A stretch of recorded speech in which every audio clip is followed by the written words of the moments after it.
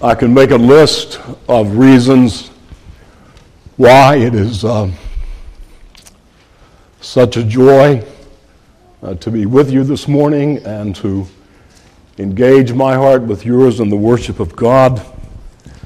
But one of those several reasons would be the delight of singing psalms.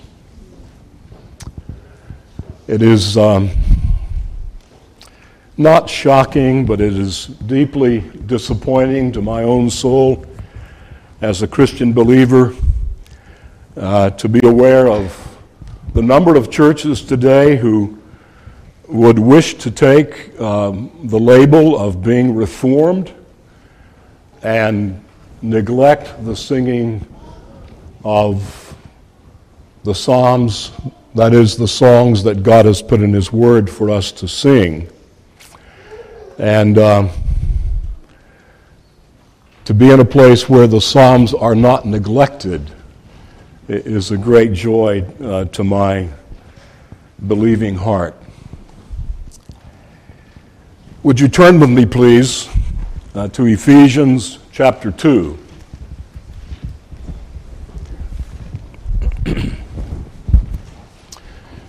Ephesians, the second chapter. And please follow as I read verses 1 through 10. We have already read part of this passage together, but let us again hear God's word. And I failed to ask Pastor Vance what the dominant Bible version is here at your congregation, in your congregation. I believe it is the New King James, or at least one Vance had the New King James on the front pew this morning. And I have come to do most of my study and preaching from the ESV. And so there may be some slight variation in the wording of what I will read and what you're looking at this morning. Let us read and hear God's word. And you were dead in the trespasses and sins in which you once walked, following the course of this world, following the prince of the power of the air, the spirit that is now at work in the sons of disobedience, among whom we all once lived in the passions of our flesh, carrying out the desires of the body and the mind. Passions not just of the body, but of the mind. We're living in a sex-saturated age, so there are many who are pursuing passions of the flesh, but there are some who avoid those passions but pursue passions of the mind. And we were like the rest of mankind, children of wrath.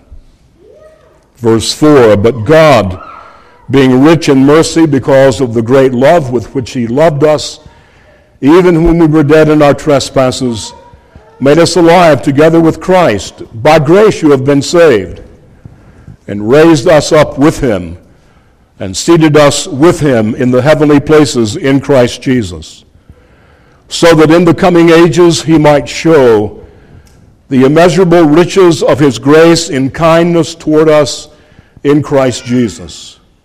For by grace you have been saved through faith. And this is not your own doing. It is the gift of God, not a result of works, so that no one may boast. For we are His workmanship, created in Christ Jesus for good works, which God prepared beforehand that we should walk in them. Our focus this morning is going to be verses 8 to 10, but I wish to ask a question, and the question is this, that is before we come to these verses. My question is this: is the message of the Bible simple and relatively easy to understand, Or is the Bible complicated, perplexing, and sometimes seemingly almost confusing? I'll repeat the question. Is the message of the Bible simple and easy to understand, or is the Bible complicated, perplexing, and sometimes appearing almost confusing? And I wish to answer the question. Some parts of the Bible are a bit complicated. Some parts of the Bible are perplexing. And some parts of the Bible lead me to scratch my brain and say, what does that mean? It wasn't too long ago that my daily reading had me at the end of the book of Ezekiel.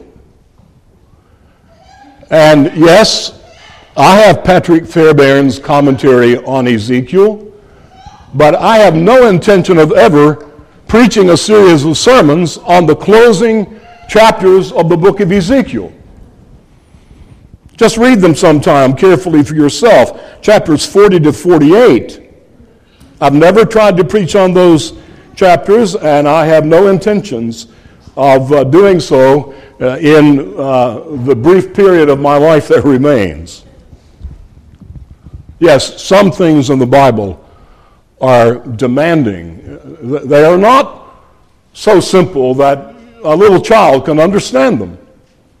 There are parts of the Bible that need gifted and godly men to carefully explain the grammar and to carefully explain the specific meaning of words. But, my friends, the parts of the Bible that are most important for us to understand, the parts that tell us clearly who we are, who God is, and what God has done to rescue us from ourselves and from our sins and from a real devil, those most important parts of the Bible are written down with a clarity, with specifics, with appealing, even attractive words that encourage us to believe. You know, if you ask the question, can you live the Christian life and not have a Bible? Well, that's an important question. But can you begin the Christian life? Can someone come to believe in Jesus Christ as Lord and Savior and embrace Him by faith and not even know that there is such a thing as a Bible? And the answer is yes. Someone can, in the goodness and grace of God, be brought into a sphere of connections and relationships and can have the wonderful message about God being pleased to look on this sinful world and to have a plan and a purpose to rescue people like me and you, and that God sent His own Son into the world to do for us what we could never do for ourselves. And if we trust in Him, if we believe in Him, we will be saved. And the Christian life can begin with a relatively limited amount of information, believed in the heart, and someone be on the way to heaven. Now, genuine faith, of course, just doesn't have a beginning point. Genuine faith is persevering faith. We not only believed in Jesus, we must continue to believe in Jesus and continue to hold on to Him until we see Him face to face. And so we do need more information to live out a persevering faith. But oh, the marvelous simplicity and clarity of the gospel when we get started. Now, there are three lines of thought that I want to set before you in considering verses 8 to 10. And here are the three lines of thought. A marvelous fact stated, that marvelous fact explained, and that marvelous fact expanded. So first of all then, we have a marvelous fact stated in verse 8, for by grace you have been saved through faith. Now, when the Apostle Paul penned what we call Ephesians, he was not a polemicist, Don't think of Paul as engaging in polemics when you begin to read the book of Ephesians. He does that in Galatians. I'm bold enough to say, don't even think of Paul necessarily as a systematic theologian when you begin to read Ephesians, as Paul is when he writes what we call the book of Romans. In fact, the word justify or the word justification is not used in Ephesians. Those dominant words in Galatians and Romans you will not even find in this part of our New Testament. No, Paul is not a polemicist when he's writing Ephesians. He's not necessarily a systematic theologian. I want to tell you, my friends, he's a worshiper. He's engaged in worship. And the way that is so clearly advertised is that what we have in our Bibles as Ephesians 1, 3-14 is one sentence in the Greek New Testament. Now, any of you young people, do students still diagram sentences? Do you even know what it is to diagram a sentence? You who are younger. Yes. Well, I remember having to diagram sentences. I'd like to see someone diagram Ephesians 1, 3-14. I'm sure it would be impressive. It's one rather complicated sentence. Why? Because Paul is gushing out worship when he begins Ephesians. It really is a gush of praise and adoration to God and the grace of God that you have that begins this letter. And some of that gushiness, if I could coin that word, continues here in chapter 2. For instance, look at verses 5 and 6. Even when we were dead in our trespasses, made us alive together with Christ. By grace you've been saved. Now the ESV has that set off by itself. But by grace you have been saved, and raised us up with him and seated us with him in the heavenly places in Christ. What's going on here? Well, the apostle is again rushing ahead in his soul as a worshiper, and he in the thrill of that sticks in, by grace you've been saved. And then he finishes his line of thought. And then in verse 8, he comes back to, by grace you've been saved. Now, Paul, again, picks up that same thought in verse 8a. Look at it, please. For by grace you have been saved. The verb tense is significant here. Paul uses a perfect passive verb. And I'll tell you what that means if you don't already know what it means. The perfect tense points to something that has been completed in the past, but it's continuing into the present. So when Paul says, for by grace you have been saved, he means you have really been saved, and something is continuing as a result of that. And the passive voice indicates that this is entirely what God has done. By grace, you have been saved. How did you come to be saved? Because of what God has done. This is exclusively his work. Well, Paul, what about the fruits of God's saving grace? What are the practical results of being saved? Paul says, wait a minute, I'm going to come to that. I'm going to get to that. But right now, I just want to underscore the fact that it is by grace that you have been saved. Now, we often use the word grace as a synonym for love or for mercy, and that's not wrong. But I'm persuaded that the word grace is a it's a word of divine action. God is moving. He's working actively as he shows his grace. It isn't simply an attribute of God that we admire. No, it's God coming onto the scene of this fallen world. It's God acting to come into the needy, sinful lives of the people that he's going to save. Let me give you one example of the way Paul uses the word grace. For the grace of God has appeared, bringing salvation. That's what he writes in Titus. The grace of God has appeared. It's moving. It's accomplishing things. Grace is not a vague blanket of spirituality that passes over us as we engage in meditation. Grace is God coming into this world, coming into our lives, and snatching us out of our sin and taking us out of the realm of judgment and bringing us to know him.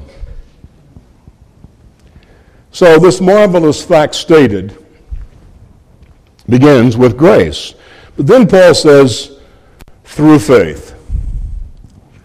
Now, is Paul giving a small qualification to grace? In other words, is he saying, by grace you've been saved, and that takes care of 98% of your spiritual need, but you've got to add something. You've got to add 2% by believing. I mean, what do you say to someone with whom you're seeking to communicate the gospel? And I hope you have some experience in that as a student, in your workplace. You're talking to people, you're getting to know people, and you wait for what appears to be an open door to begin to communicate something of the gospel. And you say to your work associate, my friend, it's not because of what you do. It's only because of what Christ has done.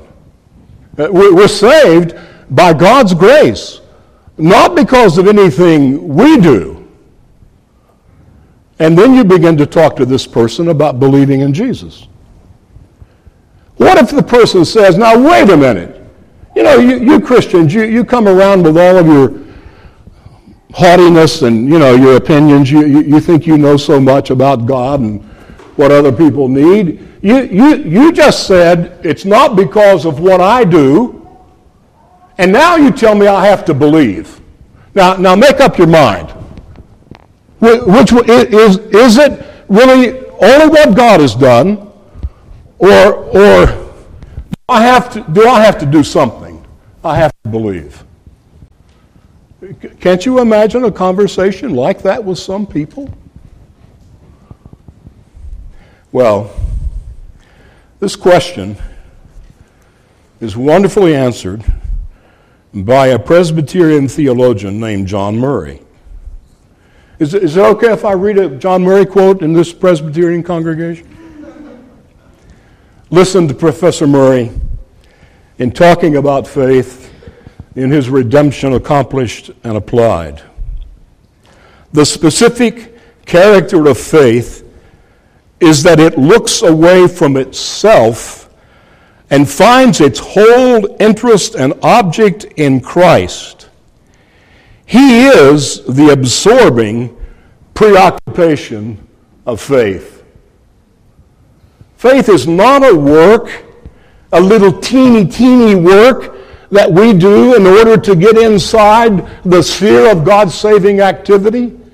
Faith is the empty hand that is caused to reach out and to receive what God offers and what he's done in Christ. It isn't just one little thing that we do. It's God graciously, mercifully bestowing upon us what we simply receive. The marvelous fact stated, by grace you have been saved through faith. Now this marvelous fact, secondly, is explained. Verse 8b and verse 9. Look at it again, please. And this is not your own doing. It is the gift of God, not a result of works, so that no one may boast. one could easily conclude that Paul's stated marvelous fact is more than sufficient to rule out human effort or merit. But the apostle knows how slow some of us are to learn grace alone, and so he spells it out more clearly. And there are 2 points of explanation that are important in looking at verse 8b. Number 1, Ephesians 2:8b is not teaching, listen carefully, it is not teaching that faith is the gift of God. That is not the explicit teaching of the text. It can be argued persuasively that genuine faith in Christ really is the gift of God, but not from this text. There are statements in the New Testament that clearly communicate the fact that faith is something God works in us. Faith is indeed something that God imparts to us by His grace. For instance, Philippians 1:29, "For it has been granted to you for the sake of Christ, not only that you believe, but also that you suffer for Him." So is genuine faith the gift of God? Yes, but that is not the point that Paul is making in this text. Secondly, verse 8b puts forward God's gift. Look at it. Not your own doing, it is God's gift. What is the gift of God? It's all that God does in saving us in Christ. You're saved through what God has done, not what you do. It's God's gift. The emphasis is not salvation is a gift. The emphasis is our being saved is God's gift. And then Paul's explanation continues in verse 9. Look at it. Not a result of works, so that no one may boast. It's because what God has done in Christ, this is all by faith and not by any merit of our own, but now Paul is going to make it more clear. Not a result of works. In other letters, Paul, especially in Romans and Galatians, will refer to the works of the law. In Galatians, he's obviously concerned with Judaizers, and he has some concern for Judaizers and the larger expanse of Romans. And so Paul will often say, not by works of the law. But remember, my friends, the dominant constituency of the New Covenant community in Ephesus was not Jewish. This congregation was dominantly Gentiles. And yet, Paul, in writing to a church that was dominantly Gentile, he still has to say, it's not something that enables us to boast. Why does he say so much about that? Why is he emphasizing that? Because he's aware of the universal tendency of the human heart to boast.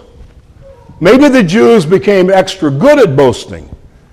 Maybe the Jews, through their culture and their religious background, and through them being a separate nation from all those Gentile dogs, maybe they were particularly exposed to the dangers of boasting, but it's not unique to Jewish people. It's endemic to the human heart. Do you ever discover this in your own heart as a Christian believer? Now, let me tell you how it happened to me recently. I am not on Facebook. I hope by the grace of God I never get on Facebook. You say, is Facebook bad? Most of the time. Now, I should pause and say that I'm a technological klutz. I mean, when someone brought me this microphone this morning, he first told me that there was one button I had to remember to switch. And then he gave me the good news that I could go ahead and put it on now, and it could be controlled from the back, and I wouldn't have to worry about it. And I had this great moment of relief. I don't have to do anything that's technical. I don't even have to flip one little button on this thing that's now in the pocket of my coat. But recently, my wife's on Facebook. And if every person on Facebook were as wise and as sensitive and sanctified as Julie Pizzino, I'm sure the world would be a better place. And recently my wife read me a quote, something that someone had put on Facebook. And I responded by saying, who said that? She said, a pastor. What kind of Reformed pastor? A Reformed Baptist pastor. Who is it? Randy, I'm not going to tell you who it is.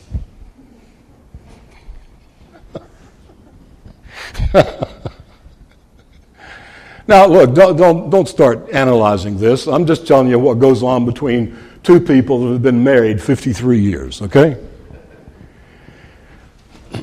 You know what happened to me?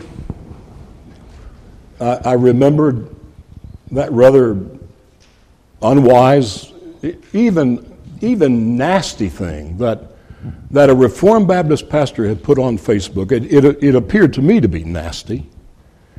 And I found myself during the day beginning to feel really good about myself because I'm not on Facebook. My friends, the pride of the human heart has millions of ways to work and to show itself in our lives. We're all very good at boasting. I've come to have a fear of the dangers of Reformed theology because of the temptations of pride. I remember, I'm going to tell you a little bit more about my early life, okay? I went to a little teeny fundamentalist Bible college. There were about 100 students in the freshman class. And this was a large class for that little Bible college. And the smartest girl in the class was that girl named Julie that I just referred to a moment ago. And the smartest guy in the class, I'm going to use a pseudonym, I'm going to call him Sam. And Sam was a 5-point Calvinist, convinced 5-point Calvinist. And he started talking to me about Calvinism. And I didn't agree with that theology, and so I was in a real heated debate with Sam, and sometimes with the girl named Julie.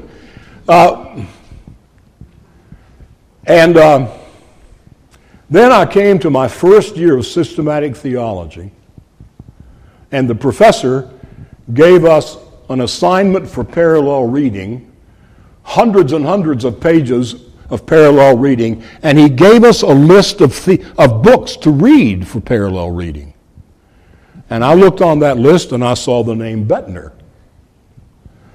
And I saw Hodge. And I saw Warfield. And in 90 seconds, I decided what I was going to read. I mean, the professor offered those volumes to read. And I knew what I was going to read, and so I started reading Lorraine Bettner's The Reformed Doctrine of Predestination. I started reading Hodge's theology, and I started reading Warfield. And you know what happened to me, my friends? I realized these men were smart. Man, they were smart. Some of you thought that about Reformed theologians? Am I talking to someone that maybe came to this church who had never been exposed a great deal to Reformed theology, and you came here and you started learning Reformed theology, and I saw some of the books out on the book table this morning. And you start to read godly men, yes, some of whom are brilliant. But it's only a small step to say, I must be smart. If I understand these guys who are so smart, I must be smart. My friend, the seed of pride, the seed of self-exaltation is so much in that kind of thought and sentiment that begins to turn in your heart. You better look on it like a deadly snake to be put to death. Oh, we are so prone to boasting. And so the apostle doesn't hesitate to underscore it's not of works. It's not of works. Why? So that no one may boast. Boasting is excluded. That's Paul's burden here. So we have a marvelous fact stated, a marvelous fact explained, and then this marvelous fact is expanded. And note that verse 10 begins with the word for. Now, if Paul were concerned to say, yes, we're saved by grace, but remember, we have to work after we're saved. If that was Paul's burden, the text would not begin with for. You see that? No, it's all of grace. It's not a result of our works. It's not to be the cause of boasting. Why? For we are his workmanship, created in Christ Jesus for good works. And the Greek text has this marvelous way of emphasizing a word by front-loading that word. I'm sure you've heard this before. You know, we emphasize a word by inflection. You know, I can look outside and say, the sun is shining today,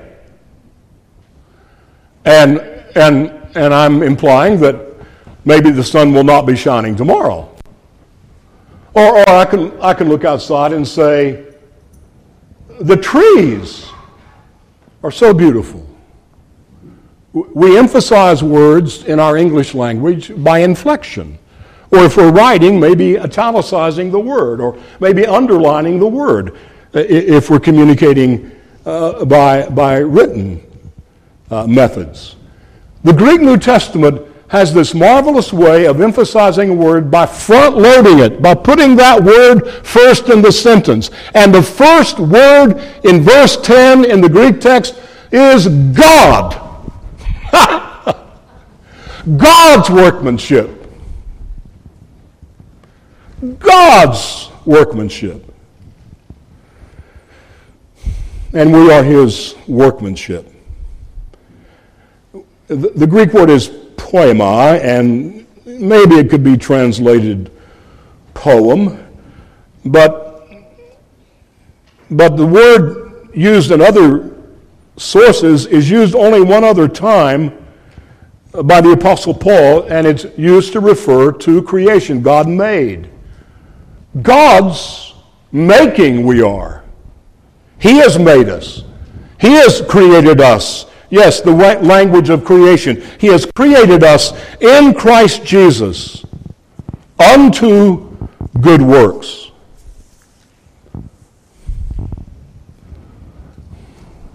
God has ordained, he has planned, and it will be fulfilled, that the people he saves are going to demonstrate his grace even more by the good works which they reflect in their experience that God, by his grace, is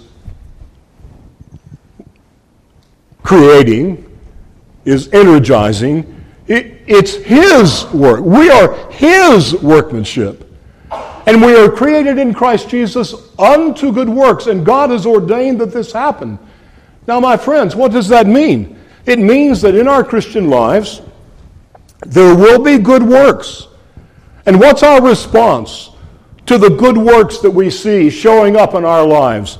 I'll tell you what it should be first and foremost. It should be to lead us to, again, bow down in humility and worship God.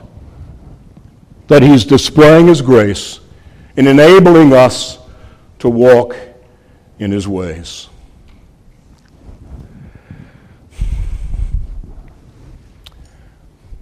I didn't realize that Pastor Vance usually preaches until 11:15. And I came this morning thinking that I was going to have to stop at 11 o'clock. And it's 11 o'clock. But I want to close this morning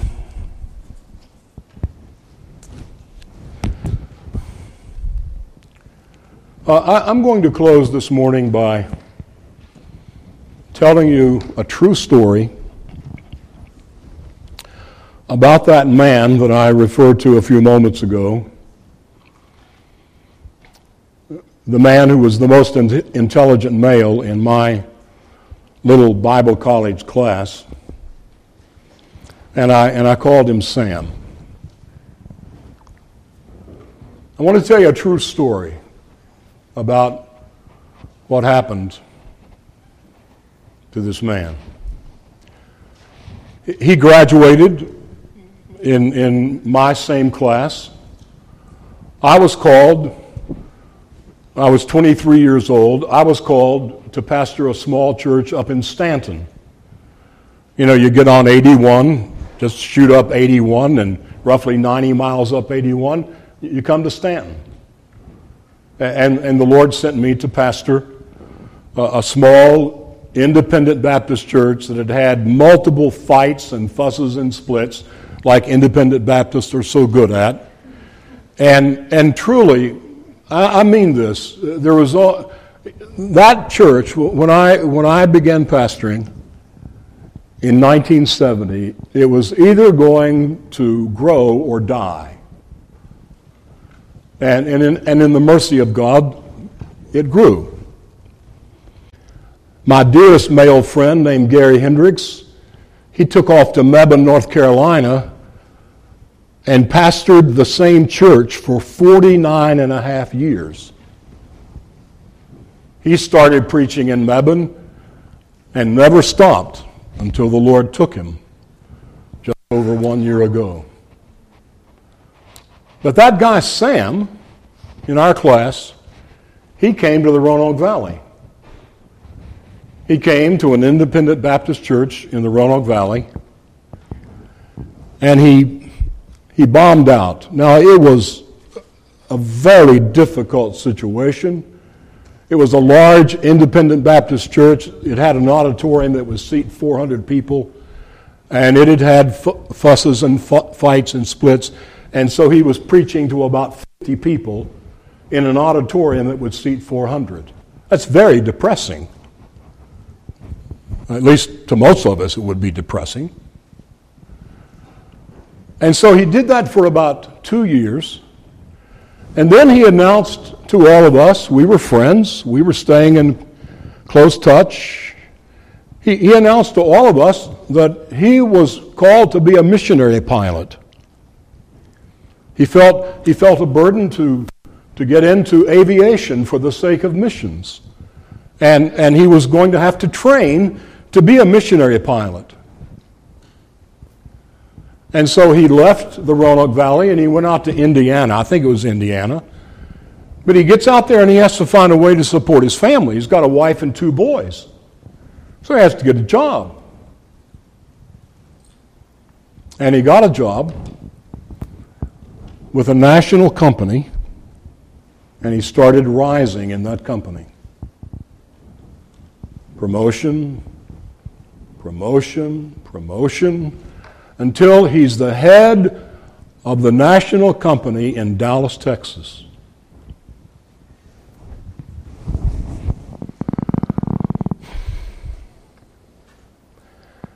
And it wasn't long before I get the sad news that he's become attracted to a very young woman, and he's leaving his wife and his 2 boys for this younger, more attractive woman. And I heard the news, I got the news about the time I met the Trice family, if I'm remembering correctly. And I got his phone number, and I called him. I called him. I don't remember how I got a hold of him, but I got a hold of him in Dallas, and I said, Sam, would you let me come see you? Could I'll get on an airplane. I'll fly to Dallas as quickly as I can. I want to talk to you. I want to talk to you. He refused, and he mocked me. He mocked me. And he carried through with his desire to divorce his wife, to leave his sons, and to marry a more attractive woman. About a year ago, I made an effort to find where he was living. And I was able to at least identify the city. And I wrote him a letter. And I know this is getting rather long, but I'm almost done. I wrote him a letter and said, hey, I don't know, what you're thinking these days. I don't know what's going on in your life, but I've been thinking about you again. I've begun to pray for you again, and it would be so welcomed for me if I could communicate. My letter came back unopened. It just came back, returned to sender. But in all of this, I had gotten in contact again with his first wife. Found out where she lived, got a phone number for her, and I had begun to occasionally talk to her on the phone. And I asked her, did Sam ever go back to church? And she said, Randy, I'm sorry to give you the answer to that. The only church that I know he ever attended was a Unitarian church. A Unitarian church.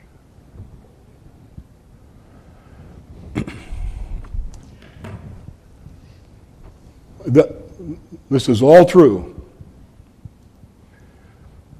The first Lord's Day of this year, it was January 2nd, I'm getting dressed to preach to your sister congregation in Daleville.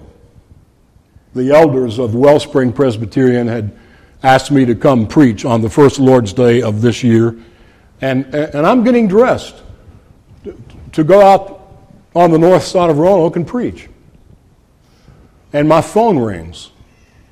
And I usually turn my cell phone off on Sunday mornings. I don't want to be distracted with phone calls, but I'd forgotten. I'd left it on. And the phone rings, and it's the woman who had been the first wife of Sam. And she said, Randy, I'm really sorry to bother you on a Sunday morning, and I have some really sad news. Sam died yesterday. He was hiking in the Smoky Mountains, and he went out on a trail all by himself. He had his wife and some friends, and he went out on this trail all by himself, and he slipped on this trail and fell down a steep bank and was killed. He was found dead.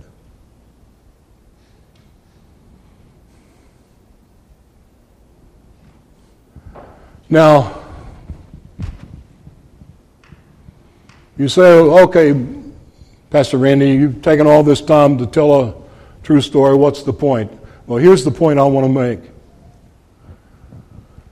When I got that shattering news when I got the news that this man who had really introduced me to the doctrines of grace, he was the man that had taken the Bible and had shown me from the Bible the teaching of divine election. He had taken the time to turn to verses, and he was so intelligent. He persuasively convinced me that this thing called Calvinism is in the Bible.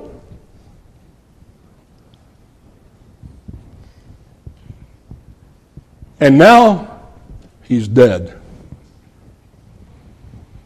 Do you want to know my response? I wanted to fall down on my knees and cry out, "Oh God, thank you for keeping me by your grace." I've remained faithful to my wife. I have never, in any kind of behavior, been unfaithful to my dear wife. And we'll celebrate anniversary 54 come August. I believe I can say I've never wrongly touched another female. I can say that to the praise of God's grace. But my friends, it's in no way connected to any goodness in me. It's grace. Grace, grace, grace. Are you trusting in God's grace? Let me ask you this. Are you, even as a professing believer, are you toying with some temptation? You know that story I just told you about Sam. Do you think he just got out of bed one morning and said, I'm going to commit adultery. I'm going to have an affair with my secretary. Do you think he had been walking with the Lord faithfully with some sensitivity of conscience and had been reading his Bible and calling on the Lord, and then just suddenly one morning got out of bed and decided he was going to be immoral? No! He left off secret prayer. He tolerated a little temptation that showed itself and then gave it some encouragement. He had a conversation. He had a conversation with that young secretary that he didn't stop. There was probably an agreement to get together over coffee and just talk. Am I speaking to someone this morning who is slightly indulging an appealing temptation? My friend, I beg you, for the sake of Christ and your own soul, go to war with that temptation today. In your soul, declare war on it and start going to Jesus and say, "Oh, Jesus, cleanse me of this and help me." I love what Spurgeon said. You know, I gave a John Murray quote. I'm going to be ecumenical and give a Spurgeon quote, all right? Spurgeon said, "I strive every day to live as a saint, but in order to do so, I must always be coming to Christ as a sinner."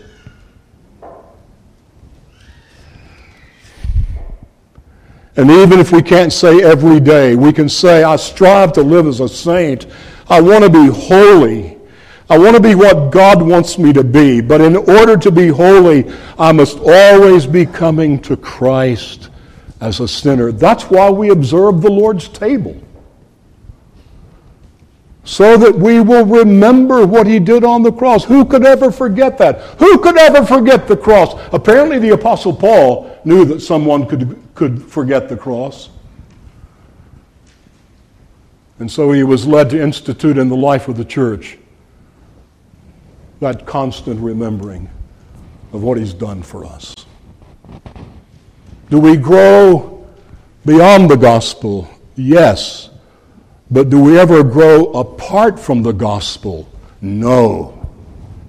No. Warren, what am I supposed to do now? All right. Let's pray. Oh, Father, we thank you. We thank you that we find ourselves again today gathered with those who love you, who call on your name, who believe your word, who by their example call us to keep on following after Jesus our Lord. Thank you, Father, for making us part of your church and for bringing us again to the public means of grace in which we can so richly enjoy and remember who you are, what we are by nature, and what you have done for us in Christ. Seal your mercies to our hearts in Jesus' name. Amen.